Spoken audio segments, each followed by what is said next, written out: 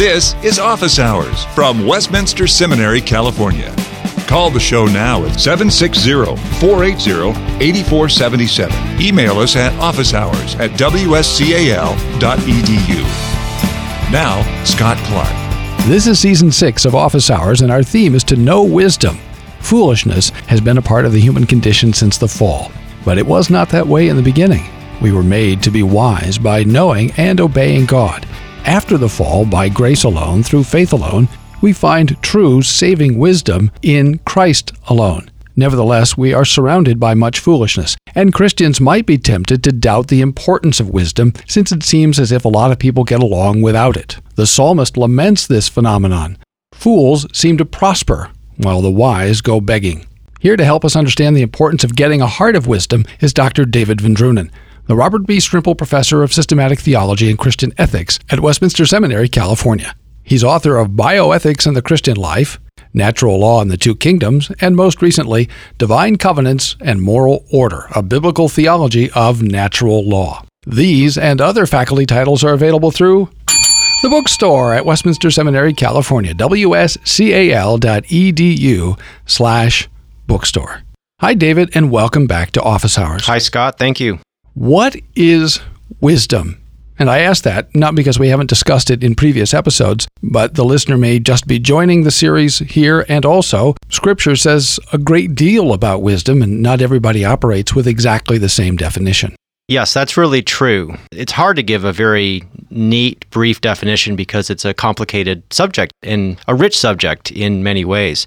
My working definition of wisdom is that wisdom is a perception of the moral order of this world and an understanding of how to live one's life in accordance with that. And that ultimately has to do with perceiving the way things fit together, the way human beings operate, the way the world fits, and being able to live one's life in ways that are going to be good for oneself, that are going to be productive and fruitful for others, and ultimately that's going to honor God, who's the one who's the sovereign Lord over the moral order of this world. And wisdom, ultimately, however much it is reflected in creation, is grounded in God, right? He is wisdom, the source of wisdom. Before we started, I was searching the Westminster Seminary Confessions app, which is on iTunes. You can look it up and download that for your mobile device. I was looking for the word wisdom just to see what the confessions say about it, and the first reference that comes up is Westminster Confession, chapter 1, section 1. Although the light of nature and the works of creation and providence do so far manifest the goodness, wisdom, and power of God as to leave men unexcusable, yet they are not sufficient to give that knowledge of God and His will, which is necessary unto salvation. So wisdom starts with God.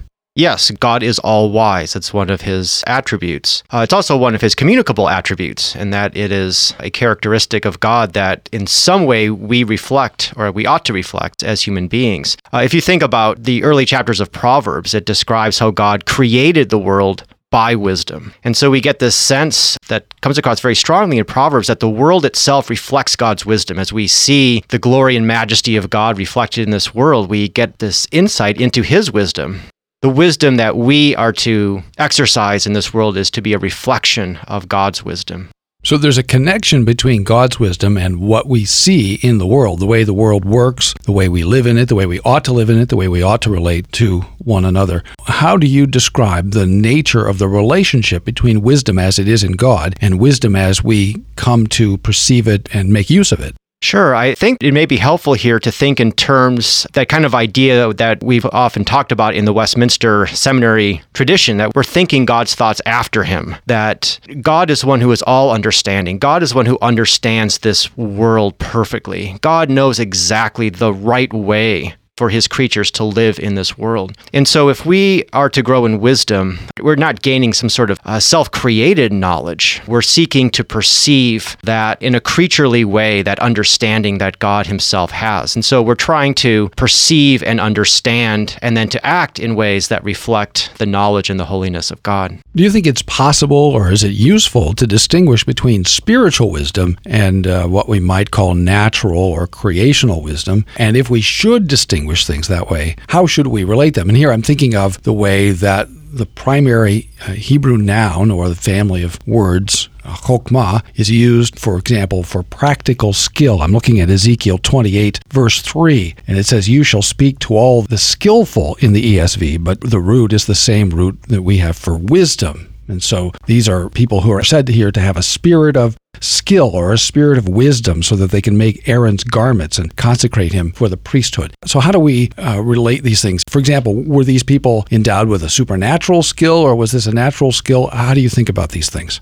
Sure. Let me give you a two-part answer. In that, first, let me try to address the kind of natural spiritual distinction that you suggest. And then let me also suggest a different kind of natural spiritual distinction that I think is also present in Scripture. So first, I think you are correct to observe that there are times when these Hebrew words for wisdom do refer to a kind of a skill. A skill in a craft, a skill in your work. I think in our own day, you could think about people who have a certain wisdom in a sport or playing a musical instrument. Golf, for example. Yeah. For example, yes, I'm striving for more of that. But I think you can see that just in what we've talked about thus far, in that there is a way that this world is put together. And if that's the case, there are certain ways in which you can work well and certain ways that you work poorly, certain ways that you can develop skills in ways that are excellent, in ways that are pleasing, in ways that are productive. And at the same time, we also find in Scripture then that wisdom is ultimately the fear of the Lord. I mean, that's the beginning and the heart of wisdom. And the immediate question that comes to mind, which I think is driving your question, is that you find people who are very skillful in a lot of things in this world who don't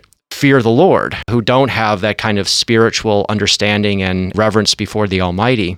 And I think that is one of the puzzles of trying to understand wisdom in its fullness, and that it is possible to have, in a sense, an element of wisdom, an element of insight as to how this world works. But you're not truly and ultimately wise if you don't put that in the bigger picture in terms of understanding God as the sovereign over all things. And I think part of that has to do with this theme of humility. If you read Proverbs, for example, the theme of humility comes out over and over again. To be wise, to be truly one who is able to separate oneself from the world, a certain detachment from the world. You don't think too much about yourself. You're willing to learn. You're willing to observe. It's really only one who fears God who will be truly and ultimately humble, because you have a right perception of yourself. And that's what promotes this true and holistic kind of spiritual wisdom. But it is the case that there are many people who have certain kinds of skills that is a certain reflection of true wisdom without actually being the genuine article. You're listening to Office Hours from Westminster Seminary, California. Now, let me also point to another distinction in biblical wisdom that I think you could also call a natural or spiritual, or there's probably a better term for it. But I think there is what I might call a natural revelation kind of wisdom, right? That God has made this world by his wisdom. He's suffused it with this revelation of himself. And I think a whole lot of the book of Proverbs has to do with this natural revelation kind of wisdom. It encourages us to be observant as we live in this world, to reflect upon our experiences, to learn what makes people tick, right? To learn what kinds of conduct make people angry, what kinds of conduct bring peace, what kinds of activity tends to bring prosperity, what kind of activity tends to bring poverty. But I think there's also this, I'm not sure what the best term is. Maybe it's a salvific or even an eschatological wisdom. And that's the wisdom that I think is only revealed in Christ uniquely, right? And so as important as natural revelation is, natural revelation does not reveal the incarnate Christ. It doesn't reveal the gospel. And yet, I think, especially as we get into the New Testament and see those great statements about Christ as the true revelation of God's wisdom, I think it points us in the direction of this salvific or eschatological wisdom. There are certain things revealed through Christ in the gospel that just don't make sense in terms of natural revelation, things that natural revelation doesn't know about. And I think, for example, in the Sermon on the Mount, when it tells us to turn the other cheek, or you think of 2 Corinthians, when Paul talks about generous giving in chapters 8 and 9, he talks about giving beyond one's means, or an abundance that flows out of poverty. I think there's a certain thing that there's an appeal here to our riches in Christ and to the redemptive mercy and grace of God that's not revealed in natural revelation. And to be fully wise in that Christian sense requires that knowledge of Christ and the knowledge of his gospel. And it ought to shape the way that we live in ways that even an accurate perception of natural revelation can't do. So we can distinguish between two kinds of natural wisdom. Creational wisdom that's embedded in the nature of things that anyone can perceive and by which they can be relatively happy, relatively successful, prosperous, etc. And then there is another sense of natural wisdom that James speaks about, a wisdom from below, an earthly wisdom that he characterizes as unspiritual and demonic. And so when you're talking about creational natural wisdom, you're not talking about that. No, that's right.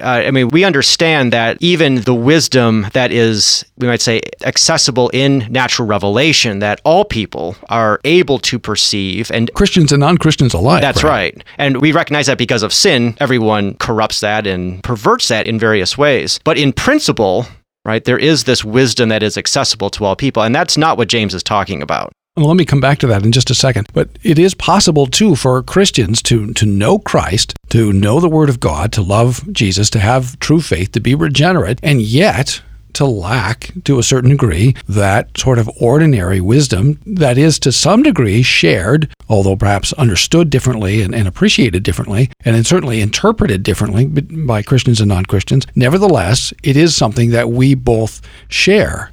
So you can be a believer and still, in some sense, lack an important kind of wisdom, right? That's right, because this kind of wisdom that we're talking about now, we might think of as, in many respects, a common grace kind of wisdom. And God imparts that wisdom insofar as it has to do with certain skills in working and playing and living to unbelievers that are richer than what he gives to believers at times. And at the same time, I think it's also very important that we as Christians, as part of our sanctification, that we seek to grow in that wisdom that we lack. And of course, James gets at that point as well, right at the beginning of his epistle. If anyone lacks wisdom, he ought to pray to God, who will give it. And a necessary part of our sanctification is growing in wisdom. But by admitting that we need to grow in wisdom, we also confess that we lack wisdom. Every one of us who's honest sees that in various areas of our life. We do foolish things. We do dumb things. And your life, as a consequence, will be different and perhaps less happy, less prosperous, or less successful from at least an outward point of view. And that has real personal,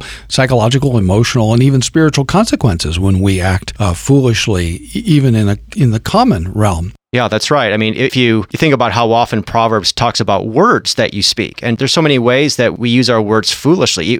Even we who are Christians, we say things that are hurtful. We say things that don't fully reflect the truth. And so we hurt others. We hurt our relationships with others. Or you think about how often Proverbs talks about being industrious. The person who's industrious tends to prosper more in this world. Of course, there's never a one-to-one correlation exactly, but the person who's industrious tends to prosper more than the person who's lazy. And Christians sometimes are lazy, and that's an exhibition of foolishness. But when we're lazy, we hurt ourselves. We hurt our families. We hurt our employers. So I think there are all sorts of ways in which we Christians have to acknowledge that there's much foolishness in our lives and that we actually hurt others and fail to glorify God insofar as we persist in our foolishness.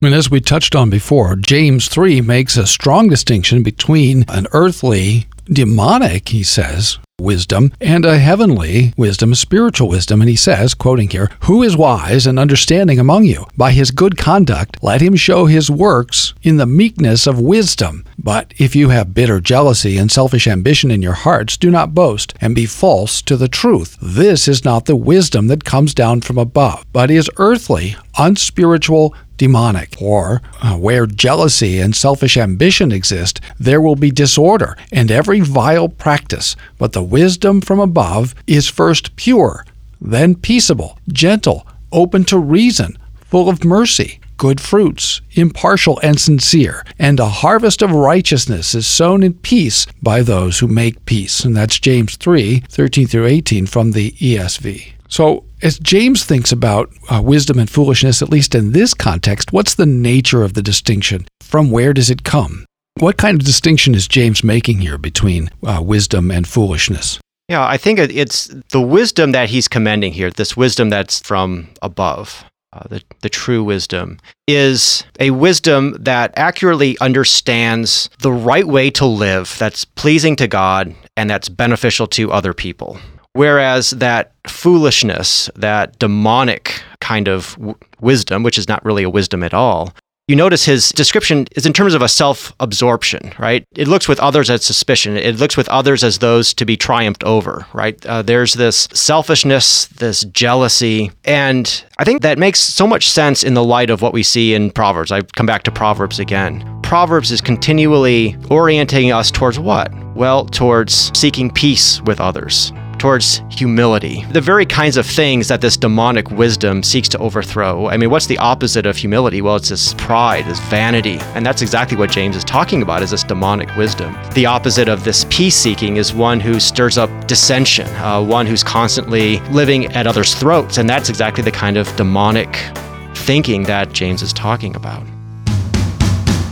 It's critical to get the gospel right because it is the good news of the work of Jesus Christ that is saving. W. Robert Godfrey for Westminster Seminary, California. We need the whole Bible. We need the whole message of the Bible. We need the help of the law. We need the crushing work of the law. We must never undervalue or underestimate the importance of the law. But it is what Christ did that is saving. And by trusting in what Christ did, we are saved. It is by receiving the gospel in faith that we're justified, and all the other benefits and fruits of Christ's work flow out of that. Westminster Seminary, California. WSCAL.edu. 888-480-8474. Westminster Seminary, California. For Christ, His gospel, and His church.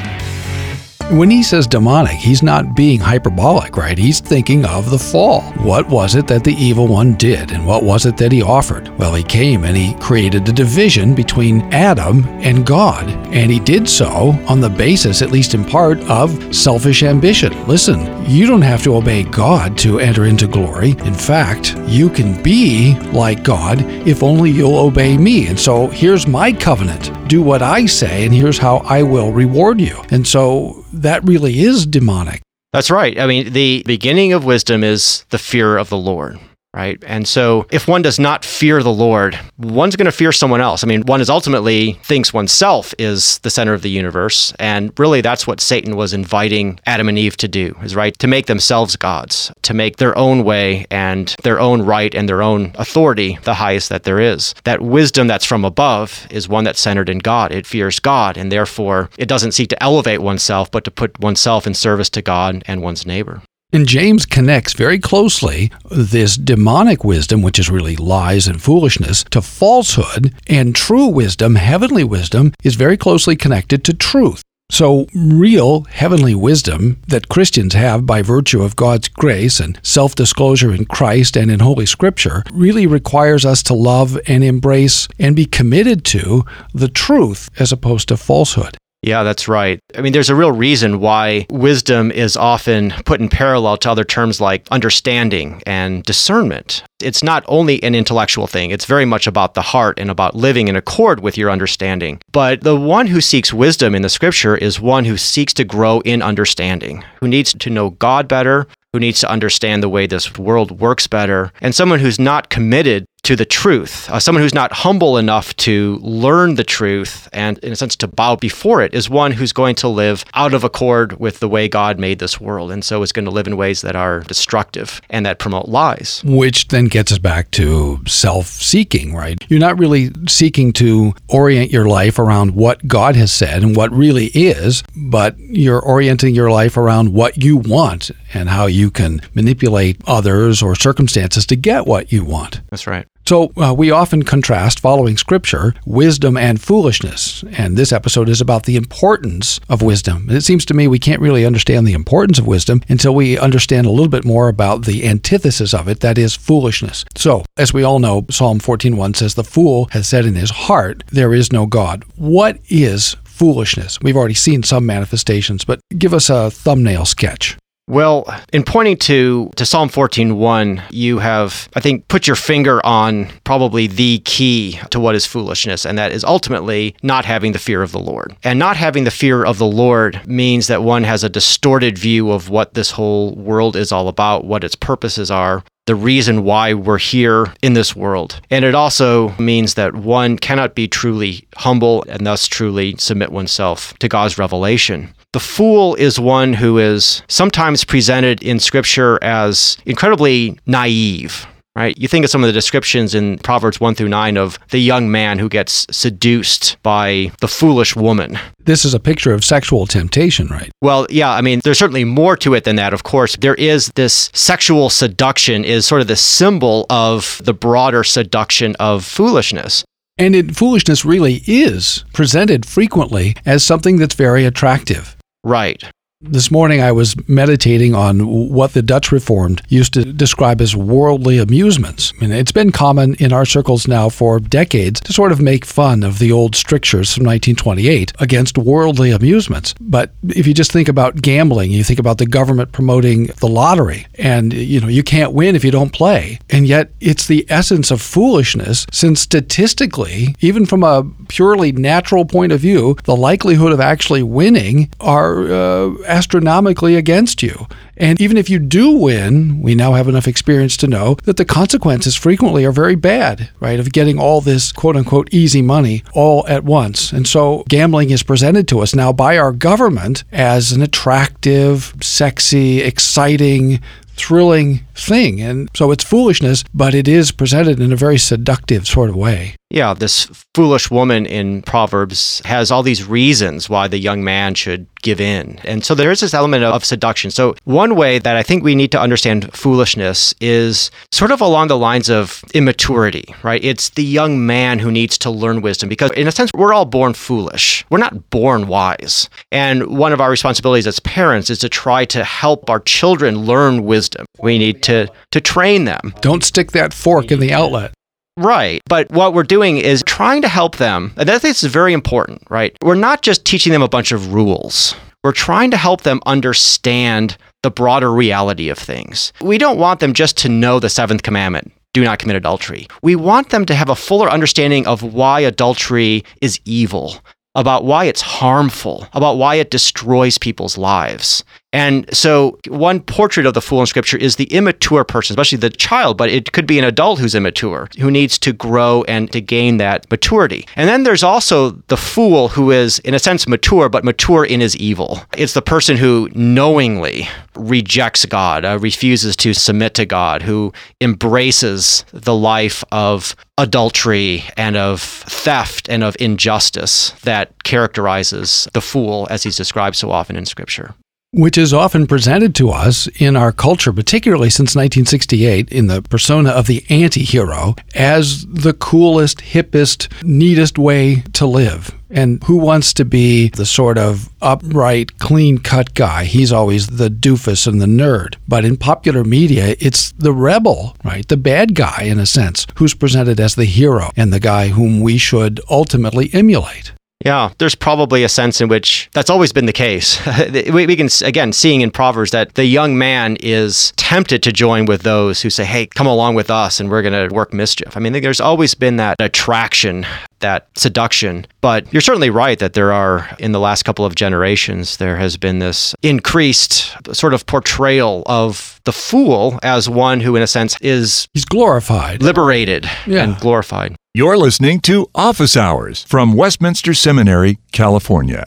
So, we're sort of back to where we began. Is wisdom really important? Because we can look around and see people doing a lot of very foolish things and getting away with it, it seems. And we don't always see the circumstances. So, Psalm 90, verse 12 says, "So teach us to number our days that we may get a heart of wisdom." Why should we ultimately number our days and get a heart of wisdom? Well, let me give a couple of responses to that. For one thing, if we look around and we see people who are fools, people do foolish things and yet they seem to prosper and to succeed in certain ways, it shouldn't surprise us biblically. I mean, despite all the things we've been talking about, despite the fact that wisdom tends to promote success and flourishing, Scripture is very clear that it doesn't always work that way, right? And I guess we would think of Ecclesiastes probably as the book in Scripture that most especially points us in that way, right? The battle's not always to the strong. The race is not always to the swift. And you have many other examples in which evildoers flourish. Now, Scripture also reminds us that the prosperity of the wicked tends to be short, and that we don't know how long the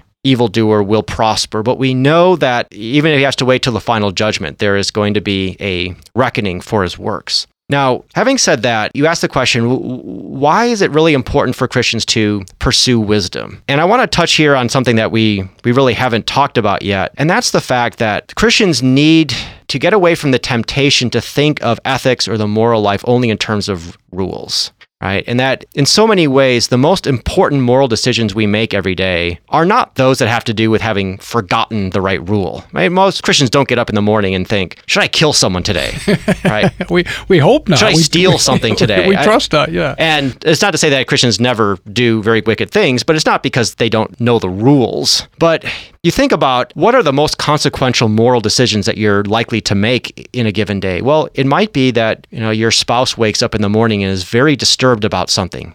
How do you deal with that? It might be that your teenage child has done something rebellious. Well, now how do you respond to that? Maybe there's a conflict at work. Well, how do I deal with that? I've got an hour before I go to bed. Well, how do I spend that time? Do I play with my kids? Do I talk with my wife? Do I do some more work? Do I watch television? What I'm getting at here is, these are morally rich decisions that can have a huge effect upon how our life goes, about our relationships at home, at work, about our well-being in so many ways. And yet there's no rule that's going to give us an absolute answer to these questions. Wisdom is so important because wisdom gives us that perception. It gives us that insight into the way this world is put together, right? That given what I know about this situation, given what I know about the people involved, if I say this now, it's just going to cause more trouble. Whereas if I say this, it's going to help to bring healing. And we know that our wisdom is always going to be frail, that we're going to make wrong decisions. We're going to make misjudgments. And even sometimes when we do something that objectively was very wise, it's not always going to turn out the way that we would hope. And yet, God has exhorted us to conduct ourselves with wisdom. And we do have to trust in Him that as we pursue that course of wisdom, He will use our sanctified growth, not only to bring good in our own lives, but also to bless the other people around us. And wisdom is related to God's law. God's law says, love the Lord your God with all your faculties and your neighbor as yourself. So as you face these various sort of in-between circumstances for which there isn't a specific rule, you are still seeking in some way to apply, for example, the second table to love your neighbor. Is it gracious? Is it loving to say to your wife, if she's disturbed about something in the morning, well, you didn't do A, B, and C. That might not be very wise. It may be true, but it's not wise because it's not gracious and it's not really loving, even though it is, in a sense, objectively true, right? Is that kind of what you're getting at? Yeah. These things aren't utterly divorced. Oh, no. Right. I would say sewing some things together here. Right. I would say that God's law is something objective. It's something that He reveals to us both in natural and special revelation. Wisdom is ultimately something subjective. We are the ones who exercise wisdom. So I would say that our wisdom is the proper perception of the fullness of God's law. And we have to remember that God's law is not simply 10 rules. As you say, it's much more holistic than that, right? It's love your neighbor as yourself. Now, the second table of the law is going to help us, give us some really good instruction about how we put that into practice. But it's more than just being able to memorize a handful of rules. To love our neighbor requires this fuller understanding of God's will for us in this world. Without wisdom, we're not going to be able to perceive what really brings benefit and what really brings reconciliation, what really brings encouragement to other people. And if we can't do that, we're not going to be loving our neighbor. And it's true, too, that wisdom ultimately is more satisfying, we trust, for the believer. Psalm 90, verse 14, so just after the verse that we quoted earlier, it says, satisfy us in the morning with your steadfast love, that we may rejoice and be glad all our days. And it goes on to sort of give some of the benefits of having a heart of wisdom. So if we do, as you were referring to earlier, if we do as James instructs in James 1, 5 through 7, when we lack wisdom, if we ask God, who gives generously, as he says, to all without reproach, and it will be given him, and if we ask in faith, God does answer that prayer, and he does bless the giving of wisdom to his people. Yeah, that's right. And I think you might even think of it in terms of the image of God, right? Because as we were talking about it earlier, our growth in wisdom is a growing in thinking God's thoughts after him. It's not a self-created kind of knowledge. It's an understanding of God and the world that he's made. As we were made in the image of God to reflect God's glory, to live for his glory, to be his servants in this world. And insofar as we grow in wisdom, it is part of our recreation in the image of Christ. So in the sense, as we exercise wisdom, we're being who we were created to be. And as we live in ways according to what we were created to be, that will be more satisfying. Certainly foolishness, as we were also speaking about, has that temporary kind of allure and seduction. Fools think momentarily that they're more satisfied than those who abstain from foolish things. But it's only in the way of wisdom that we are conformed to the image of God in Christ. And it's only in that way that we find the true joy, the true satisfaction God calls us to have. Thanks for listening to Office Hours from Westminster Seminary, California. Don't miss an episode. Subscribe now to Office Hours in iTunes. Find all the shows at wscal.edu/officehours. Copyright Westminster Seminary, California. All rights reserved.